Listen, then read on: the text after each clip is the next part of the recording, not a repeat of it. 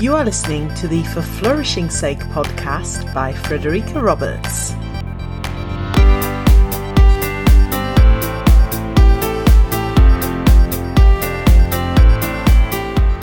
Welcome to episode 14. I asked you to choose this week's topic, and you chose Zimbardo's time perspectives. So today I'm going to share with you how understanding and playing with your time perspective preferences can help you and the children you work with flourish. The psychologist Philip Zimbardo is largely known for the infamous Stanford Prison Experiment, but please don't hold that against him here because his work on time perspectives is fascinating and far less controversial. Take a moment to think about which one of the following 5 perspectives might be your preferred one. You may wish to think about what your preference would be when you're on holiday, because we all tend to learn to adapt and use different perspectives in various situations, for example at work, but our most natural one is the one when we're relaxed. 1. Past positive. You enjoy taking a trip down memory lane, and as you relive past positive emotions, you feel happier. Careful of the rose-tinted glasses effect though. A tendency to always hark back to the good old days may paint the present in a negative light. 2. Past negative. You have a tendency to go over past negative events in your mind, leading you to feel regretful or angry and affecting your mood and emotions in the here and now. This perspective can, however, help you view the present more positively. 3. Present hedonistic. You live for the moment, you like to have fun, you may often act on impulse and enjoy even living dangerously. This may result in difficulties in meeting deadlines as there are always more fun things to do. 4. Present fatalistic. You tend not to feel in control of what happens to you and may struggle to take action and move forward with projects and ideas as you feel that whatever you do is not likely to have an impact on the outcome. 5. Future. You have a tendency to spend much of your time daydreaming or planning for the future.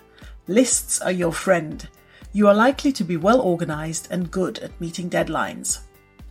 So the 5 perspectives again: past positive, past negative, present hedonistic, present fatalistic, and future. You can take a quick online test on Zimbardo's website to find out your preferred perspectives and read more about each one.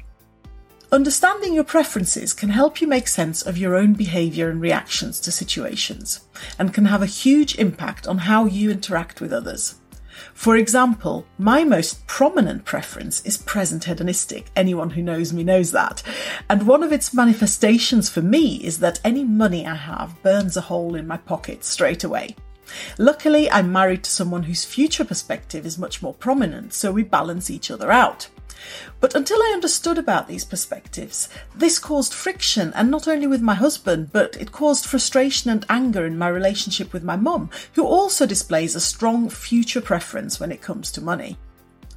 When we're on family holidays, walking and exploring new places, my husband likes to march ahead to our destination, whereas I like to stop and enjoy the present, taking lots of pictures, allowing me to later indulge my other strong time perspective preference, the past positive. This regular tussle between us has now become an ongoing family joke. How can you use this knowledge about time preferences to help you and your pupils flourish? If you or one of your pupils have a present fatalistic preference, for example, you could practice the past positive perspective by spending time thinking about past achievements and successes and the part you or the pupil in question played in them. A student who struggles to get homework done or revise for exams because of an over tendency to enjoy the present hedonistic perspective, I'm sure we all know plenty of those, may benefit from an introduction to list making, setting short-term, simple and achievable goals to start with, visualising future outcomes and the steps required to get there, perhaps even doing a best possible self activity as described in episode 12. I wrote about time perspectives in a little more detail in a blog post for an assignment at the start of my master's degree, so if you'd like to find out more, head on over there and have a read. As always, if you're listening to this on a podcasting app, head to www.forflourishingsake.com if you want to find the links to all of the information, the tests, etc. that I've mentioned in today's topic, and you'll find those on the episode 14 page. Let me know how you use what you've learned today, and as always, until we speak again, for flourishing's sake, have a great week. Thank you for tuning in to the For Flourishing's Sake podcast. I hope you've enjoyed this episode, and I'd be really grateful if you'd spread the word. If you'd like to get in touch with questions or comments, or to contribute to a future episode, please go to forflourishingsake.com, where you'll find all my contact details. And there you'll also be able to leave individual comments on specific episodes. I look forward to hearing from you.